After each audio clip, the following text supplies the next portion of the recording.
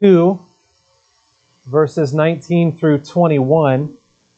As we've noted all along as we've studied the book of 1 Peter, that Peter's purpose in writing this letter, this epistle, is to remind God's people of God's grace. To remind God's people of God's grace. His grace in saving them. His grace in preserving them in this life. His grace in promising them a glorious, eternal inheritance in heaven. And yes, even His grace to deliver us there in His time. On the basis of that amazing grace, Peter also writes to comfort or encourage suffering Christians and to teach them how to live with steadfast hope in this world, even though we are strangers here, like visitors in a foreign land. So at the very beginning of the letter, Peter uses a very rich description of God's people when he calls us elect exiles. Elect exiles. A description that highlights the Christians' strangeness in this world, and yet at the same time their special relationship to the God of heaven. And then at the end of the letter, in chapter 5, verse 12, he specifically states his purpose when he says, I have written briefly to you, exhorting and declaring that this is the true grace of God. Stand firm in it. All of this is why I've entitled our study of 1 Peter, Steadfast Hope in a Foreign Land. Peter's letter is divinely inspired pastoral counseling to help us remember and recognize that we are strangers in this world, and we ought not to feel at home here. But in this world, we can live faithfully and godly with steadfast hope, knowing who our God is, remembering what He has done for us, and what He has promised to us, both now and in eternity. Now, one significant pattern that I've noticed so far in Peter, and it continues on, is how rapidly Peter moves back and forth between grand heavenly truths and specific practical applications. Here's what I mean. In chapter 1, Peter begins by acknowledging the Christians' specific difficulties and their difficult situation in this world. That's chapter 1, verse 1. But immediately he lifts them up to the truth of what God has done for them and who they are in Christ. That's verses 2 through 12. Then, right after that, after exalting in the glorious truths of salvation and our heavenly inheritance, Peter brings that down to the here and now and applies it in practical terms, calling us to be holy, to be steadfast, and to be ready to resist the ungodly pressures of the world. That's chapter 1, verses 3 through 16.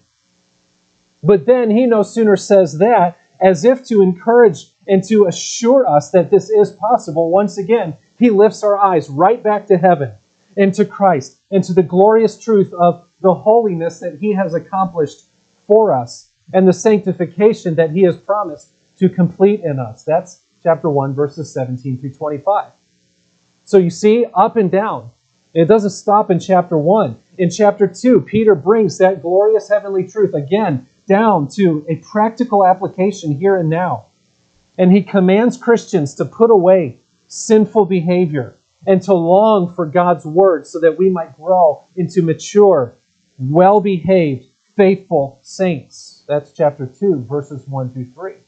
But again, lest anyone become legalistic or man-centered in that effort, he again lifts our minds and hearts toward Christ by highlighting that this is the work that Christ is doing in us by His power for His glory. That's chapter 2, verses 1 through 10, verses 4 through 10. Now, one lesson that I learned from that is clearly this. Make no mistake, the grand and glorious doctrinal truths of heaven and salvation and grace are incredibly practical here and now. Don't separate the two. Don't say, I'm tired of doctrinal stuff, I want the practical stuff. Friends, you don't have any meaningful practical stuff without the doctrine that backs it up. There is no conflict between the two. In fact, they're inseparable. And now, in the last several weeks, we've been working through verses 11 through 25. I know, very slowly, but we're getting there. And in these verses, Peter has yet again brought heavenly truths down to practical application by calling Christians to live honorably before the eyes of a watching and sinful world. Peter teaches us that because of our new life in Christ, by God's grace alone, our behavior right here and right now matters. And it doesn't just matter what we do, it even matters how we do it. So, verses 11 through 25, we have grouped these verses under one heading that we've called honorable living in a foreign land. Honorable living in a foreign land. That is, these are verses of practical instruction in how to live for God's glory and according to godly character, even in the midst of a sinful and unbelieving generation that wants to pressure us the other way. That's what Peter is teaching us here. And so in verses 11 and 12, we saw the command to honorable living. If you want to see more on that, I point you back to the sermon from April 18th, and you'll see the command to honorable living. That is the call to put away evil passions, to put away evil behavior, and to live in a way that displays the character of God to the world. Then in verses 13 through 19, we saw the context of honorable living. Specifically, that our response to our civil authorities and our relationships in the workplace are above all to demonstrate godly character marked not by self-assertion and self-preservation, but by submission and respect. If you want to see more or hear more on that, I point you to last week's message.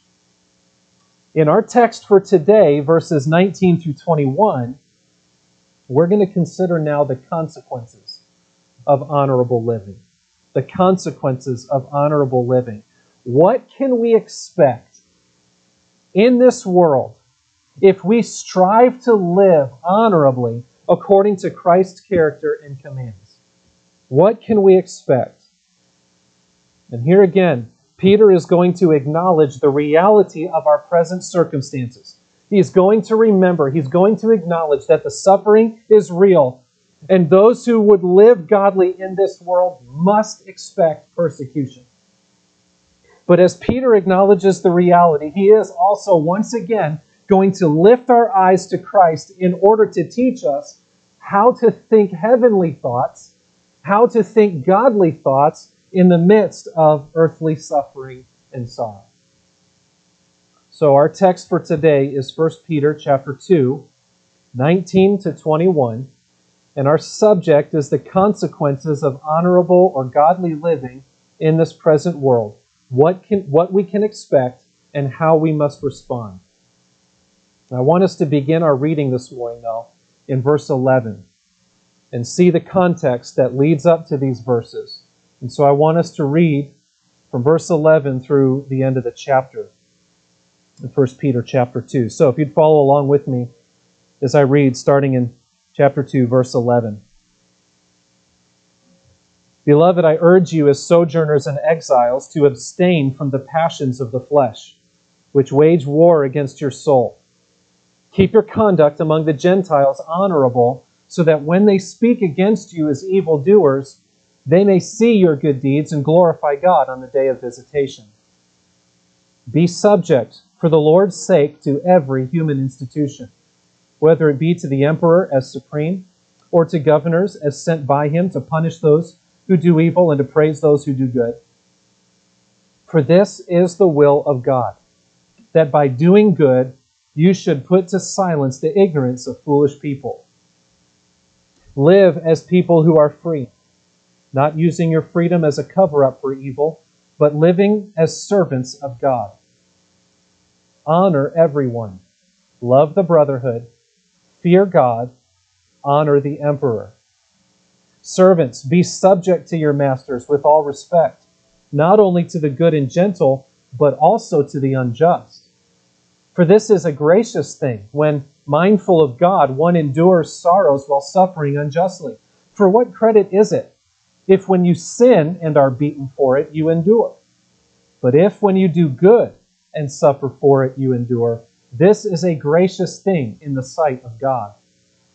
For to this you have been called, because Christ also suffered for you, leaving you an example so that you might follow in his steps. He committed no sin, neither was deceit found in his mouth. When he was reviled, he did not revile in return. When he suffered, he did not threaten, but continued entrusting himself to him who judges justly. He himself bore our sins in his body on the tree, that we might die to sin and live to righteousness. By his wounds you have been healed. For you were straying like sheep, but have now returned to the shepherd and overseer of your souls. We understand from everything that we have studied so far that we are set apart by God as his own special people, if we are in Christ. We are born again to a living hope, and we are called to live godly lives, godly, hopeful lives in this present world. We have learned that this means we must resist the sinful passions of our flesh. We must put sin to death in our lives, and we must strive to do good as a display of God's character to the unbelievers around us. And we have seen that this involves submitting respectfully to our authorities and striving to be known, above all, by the fruit of the Spirit. We might expect then, at this point, to hear some words of encouragement, wouldn't we? That by these godly actions, we will win over the world around us. We will win over our enemies and go on to live happily ever after. Right? I mean, after all, that's the way it's supposed to be, at least according to the storybooks. And after all, doesn't the proverb say a soft answer turns away wrath, but a harsh word stirs up anger? Am I not to expect that if I just do right, things will go well with me? And things will go well for me? Right? Is that a reasonable expectation? Well, not exactly. Yes, it is generally true what the proverb says, that you can usually diffuse a tense situation with a gentle word. But what Peter is talking about here is an entirely different kind of context. Remember, he is writing to this letter to Christians who are already suffering. And they specifically are suffering for being Christians. And he is encouraging them to remain faithful to the Lord and to remain faithful in their godly living, even though their Christian character is contrary to the values and the sensitivities of the world around them. This is why we speak of our steadfast hope and honorable living as being in the context of a foreign land. Devotion to the Lord, above all, and the godliness of Christian conduct are foreign to the world in which we live today. And if we are going to live as God's people, devoted to serving Him and displaying His character in this world, we need to expect certain consequences. So, in verses 19 and 21, because Peter keeps reality in his mind, he has experienced it and he knows where this is going, he outlines for us the consequences of honorable living. Now, these verses are specifically set in the context of verse 18, which addresses the workplace and submitting to unjust masters. However, when he gets to verse 19, he starts speaking in general terms. He's laying out a general principle that applies not just to that situation, but across the board. So what he is saying here has to do with any suffering Christian and what any suffering Christian faces at the hands of the world for Christ's sake. Peter's point here is not to discourage us, but to encourage God's people by giving the right context and the right understanding for why this suffering happens, and then to teach us how to respond. Don't think it's strange, he will later say, but be faithful. Here's how to respond. He acknowledges the difficult reality that those who live godly in this present world are facing. But then, once again, he lifts our eyes to the glorious truths of heaven and to the grace of Christ, so that we remember that endurance in this life, endurance through the suffering, is worth it, and it has a glorious end. That's what he wants us to understand. So, as we look at this passage, the first and most obvious consequence that Peter mentions here is a negative one. And it is that the consequence of honorable living in a foreign land is mistreatment from the world. Mistreatment from the world. Look at verses 19 and 20. For this is a gracious thing when, mindful of God, one endures sorrows while suffering unjustly. For what credit is it if when you sin and are beaten for it, you endure? But if when you do good and suffer for it, you endure, this is a gracious thing in the sight of God. Now, the first thing we need to notice about this mistreatment is the nature of it, the nature of the suffering that Peter is talking about here. It is a specific kind of suffering. It is a distinctly Christian suffering. While Scripture has plenty to say about the general difficulties of living in a sinful world, Peter is talking about something specific here. He's not talking about general discomfort and frustration that all humans face as a result of living in a fallen world. He is not talking about the frustration and challenge that we face when inanimate objects in this world do not work properly. Nor is he talking about the difficulty of health problems or economic crises or things like that. He is specifically addressing the abuse that Christians face from this world because they are Christians and because they are acting in a godly way. He is speaking of those specific times when he says, mindful of God, one endures suffering. Sorrows while suffering unjustly. Those times when you do good and suffer. And by that he means those times when you have stood your ground spiritually. You have displayed Christ-like character and have been somehow mistreated for it. That is the nature of the suffering Peter is addressing here. And the second thing we need to notice is the certainty of this suffering and mistreatment. Peter speaks of this as if it is to be expected by all of God's people.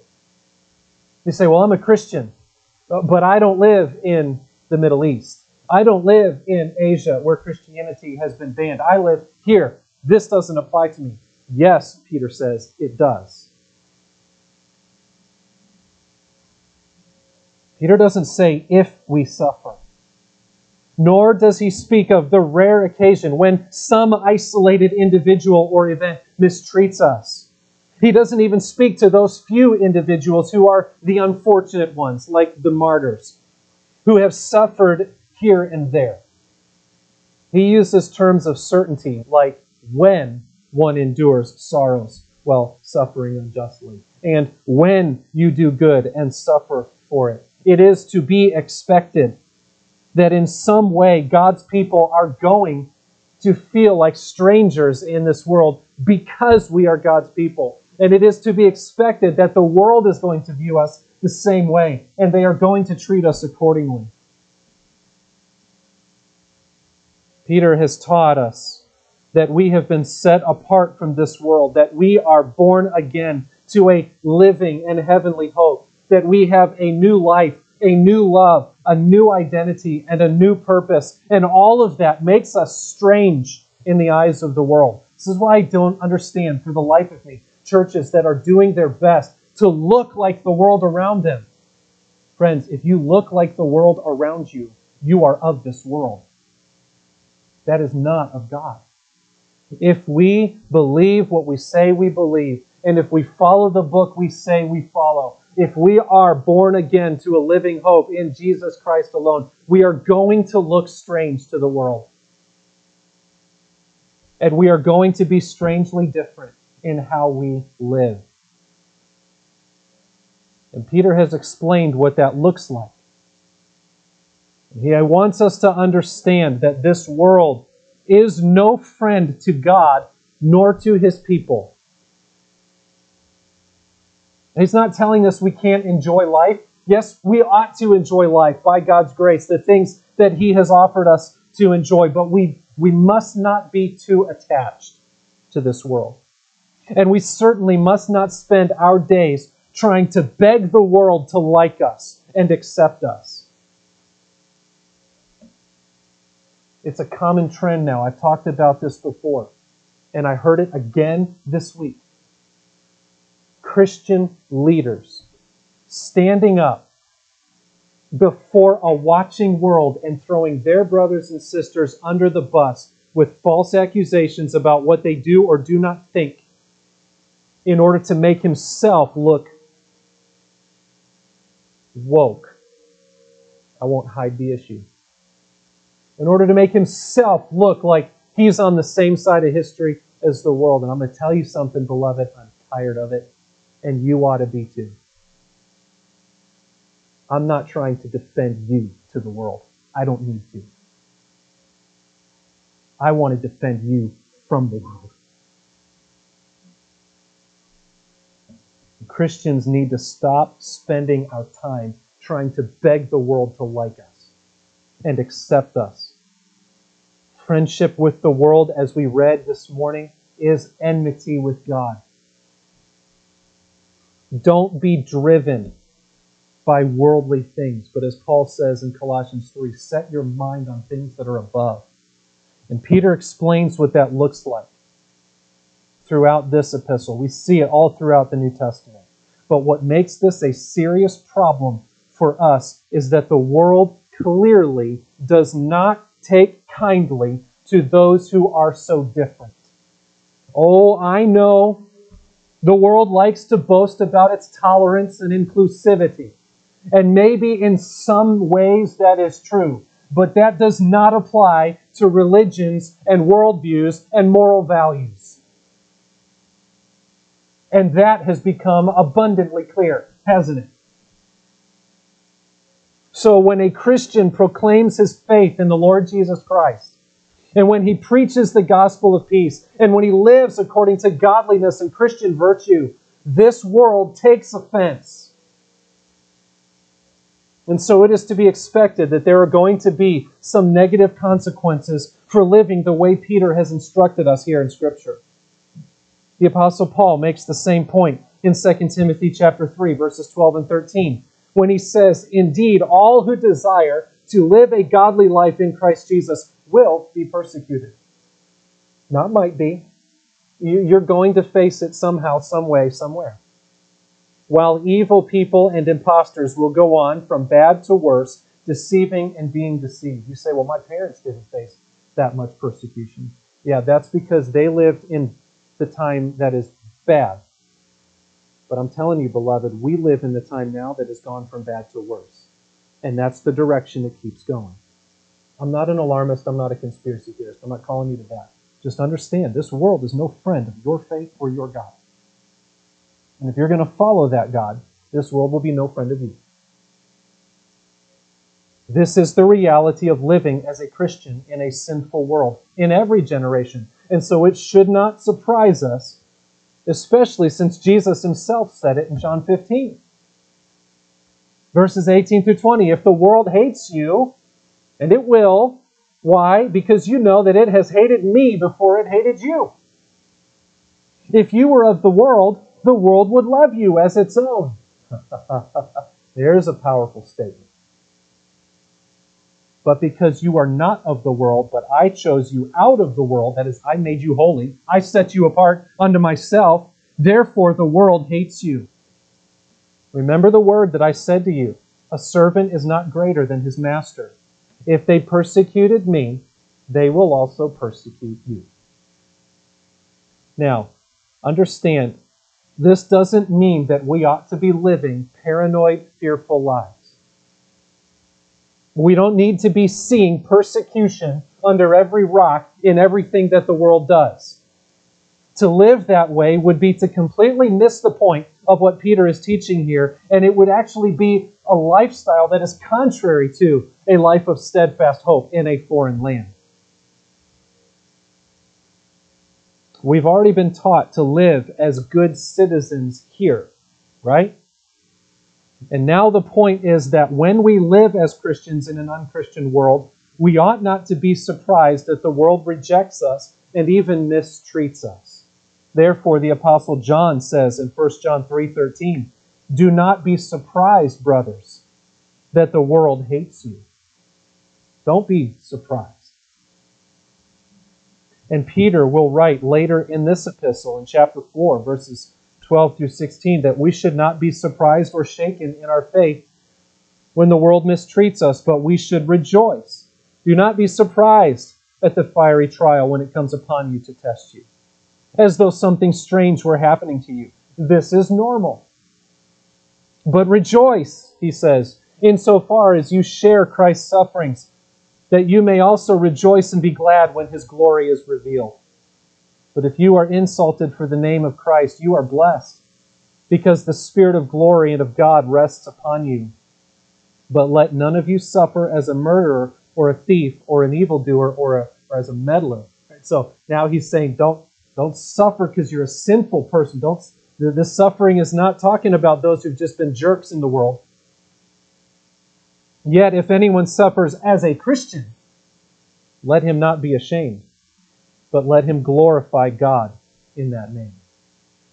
And with that in mind, then, we need to notice, thirdly, how we should respond to this suffering, to this mistreatment from the world on account of our faith. Now, remember, Peter is specifically addressing those who are suffering as Christians on account of their Christian beliefs and behavior, this unjust suffering.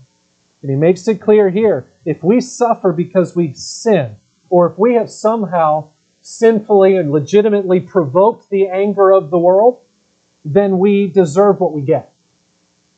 You go out and behave in a provoking way, an ungodly way, then you're going to get mistreatment from the world too. But that's not what Peter is talking about here. He says in verse 20, "For what credit is it if when you sin and are beaten for it, you endure?" That's not distinctly Christian suffering. But if, when mindful of God, and when you do good and suffer for it, how are we to respond? Are we to take to the streets and demand that our voices be heard? Are we to fight for our rights? Are we to attack our enemies and seek to humiliate them and destroy them? No.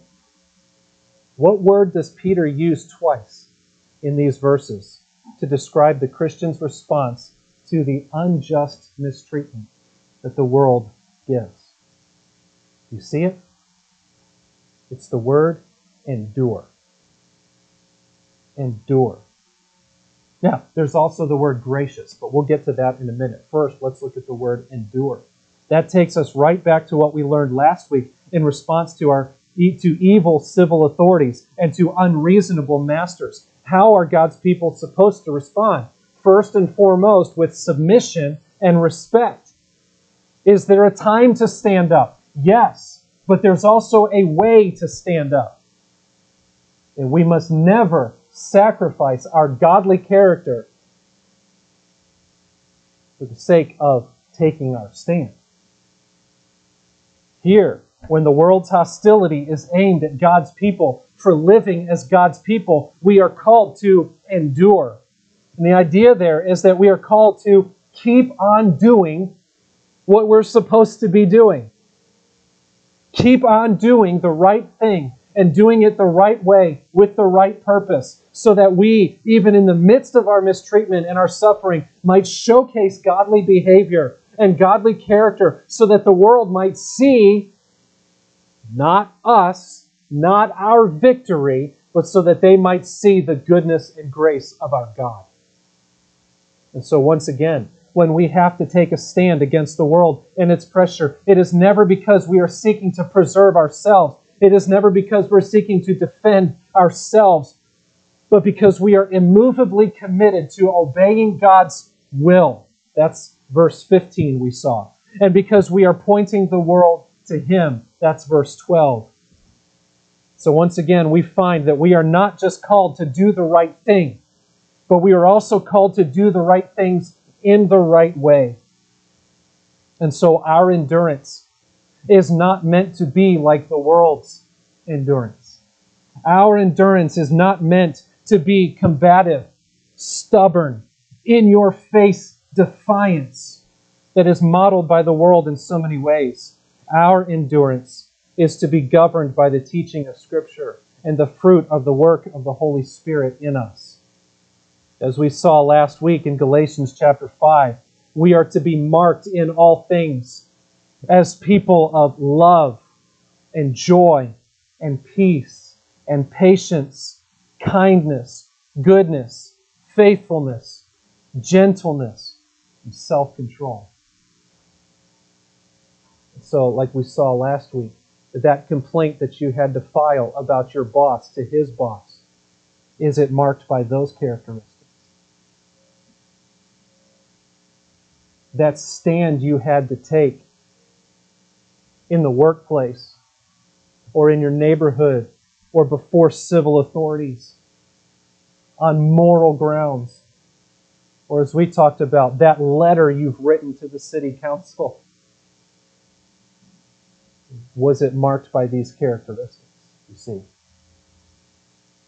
And again, in Titus chapter 3, we're told to be submissive to rulers and authorities, to be obedient, to be ready for every good work, to speak evil of no one, to avoid quarreling, to be gentle, and to show perfect courtesy toward all people. Can you do that while you suffer for being a Christian? Can you show those characteristics while being beaten for your faith? I don't know. Ask Hugh Latimer. Ask Nicholas Ridley. Ask John Huss. Men who could rejoice and sing songs while their bodies are being burned at the stake. How does that happen? Because these men were models of what Peter is teaching us here, of how Christians suffer. We need to understand that living a godly, holy, heaven-centered life in this world will come with a cost. The world will not like it, and the world will resist it. Why? Because people loved the darkness rather than the light, because their works were evil. For everyone who does wicked things hates the light and does not come to the light, lest his works should be exposed. That's what Jesus said. And so we must not be surprised when the world treats us as strange, as outcasts, and wants nothing to do with us or our ways.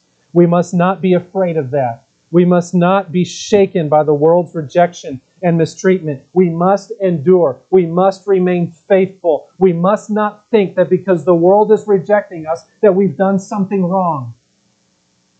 We must remain faithful. We must keep on living for our King, serving Him faithfully, remaining steadfast in our hope, with our eyes on the Word and our hearts toward heaven, as we love God and long to be with our Savior, Jesus Christ.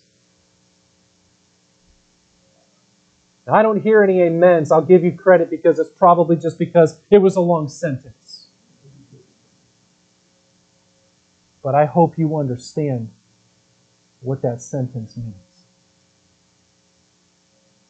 And that brings us to consider two more consequences of honorable living, both of which are now positive and encouraging. You say, is there something encouraging about that passage? Yes, there is. And it is motivating.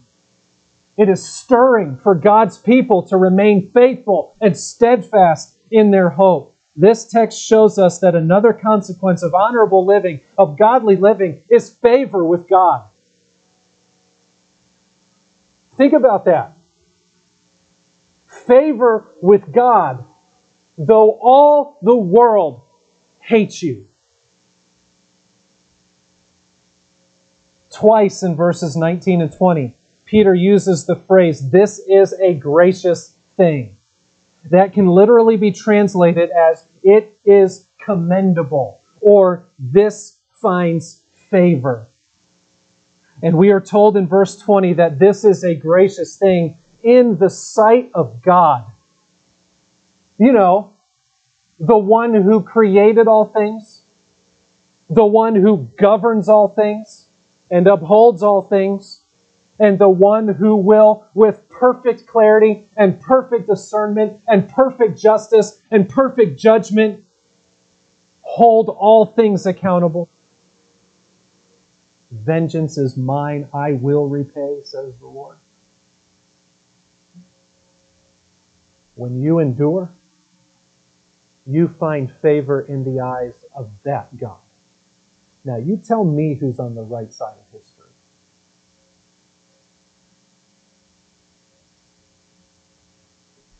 In other words, when you live a godly and holy life in this world as a Christian, and you endure even in the face of the world's rejection and ridicule and mistreatment and abuse, your godly character, your godly behavior, and your godly perseverance finds favor in the sight of God.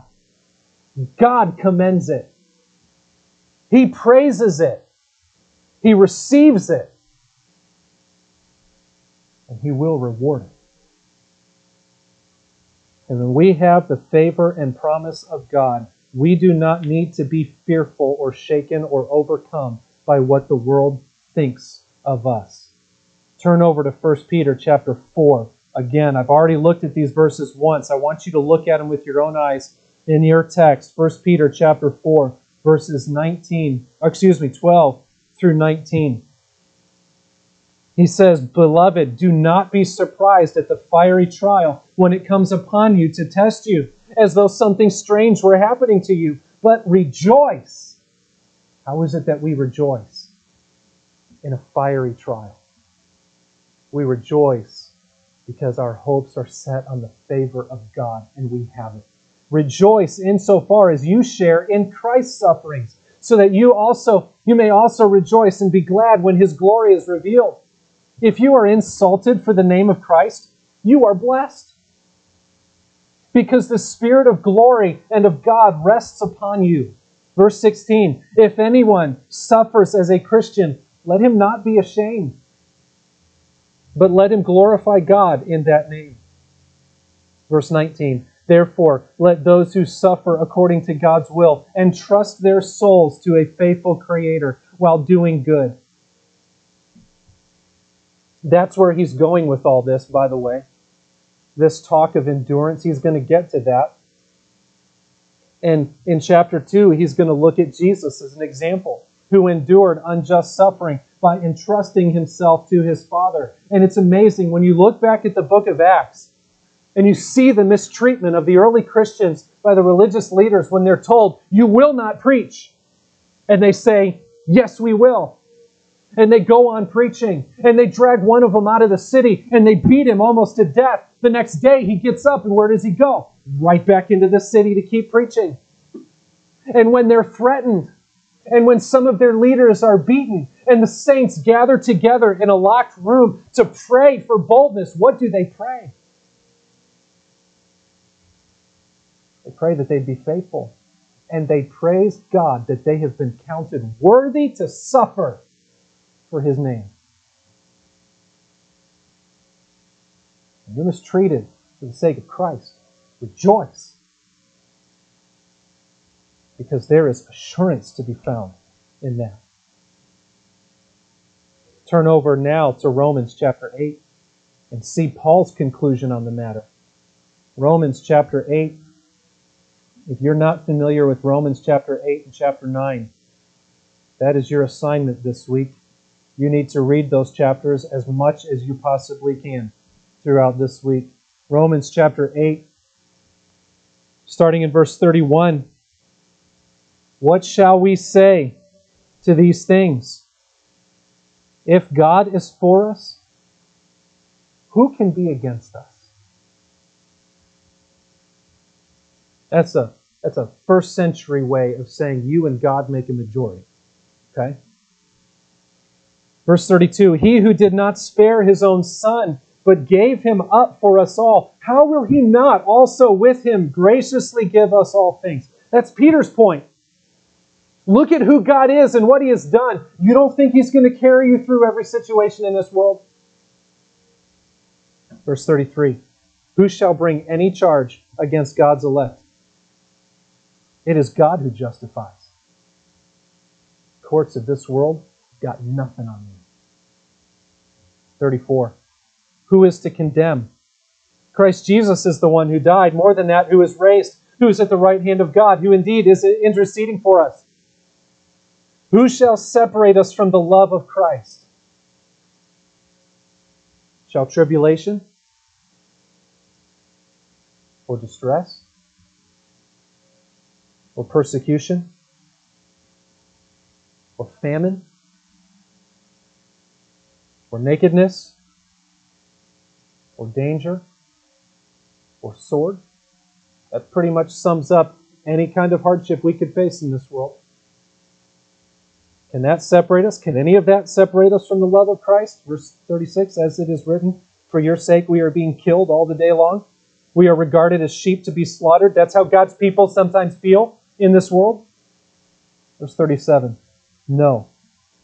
In all these things, not in spite of all these things, in all these things, we are more than conquerors through Him who loved us. For I am sure that neither death nor life, it doesn't get more comprehensive than that, right? Oh wait, it does. Nor angels nor rulers, nor things present nor things to come, nor powers, nor height, nor depth, nor anything else in all creation will be able to separate us from the love of God in Christ Jesus our Lord. Is no one going to say amen to that? Seriously. This is what it looks like to have the favor of God rest on your soul. And if you have this, then let the world burn everything else.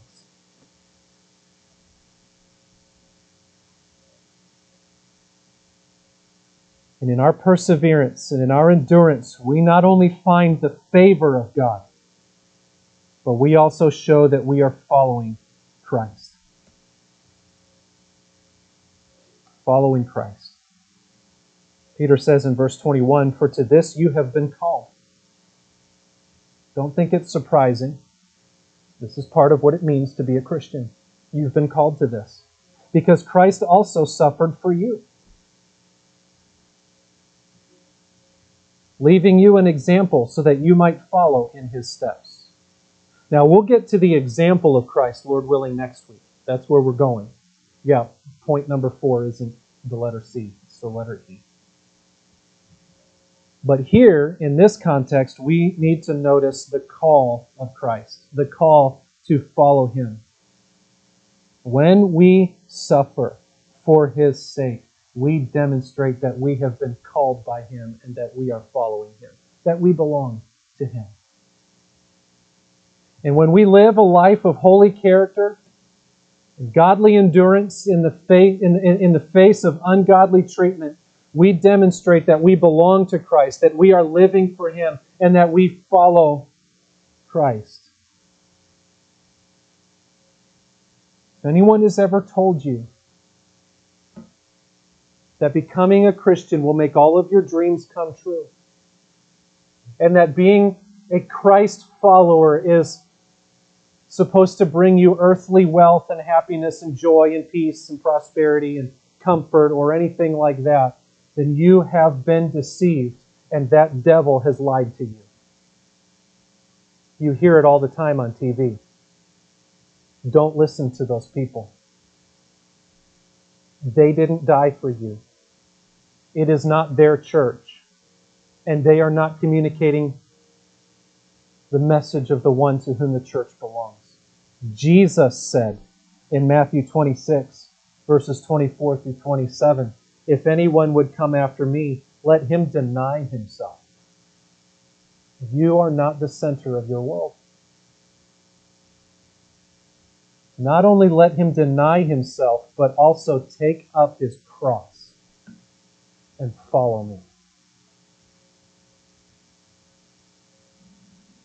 For whoever would save his life will lose it. But whoever loses his life for my sake will find it. And here's the encouragement. For what will it profit a man if he gains the whole world and forfeits his soul? What will a man give in return for his soul? That's what the world is wanting you to pursue. That is the pressure that you are feeling. Forget the soul. Save yourself. And Jesus is saying it doesn't work that way. You save your life, you'll lose it. For the Son of Man is going to come with his angels in the glory of his Father, and then he will repay each person according to what he has done. He will repay. Friends, your heart is set on this world, you will face an eternity with this world under God's judgment.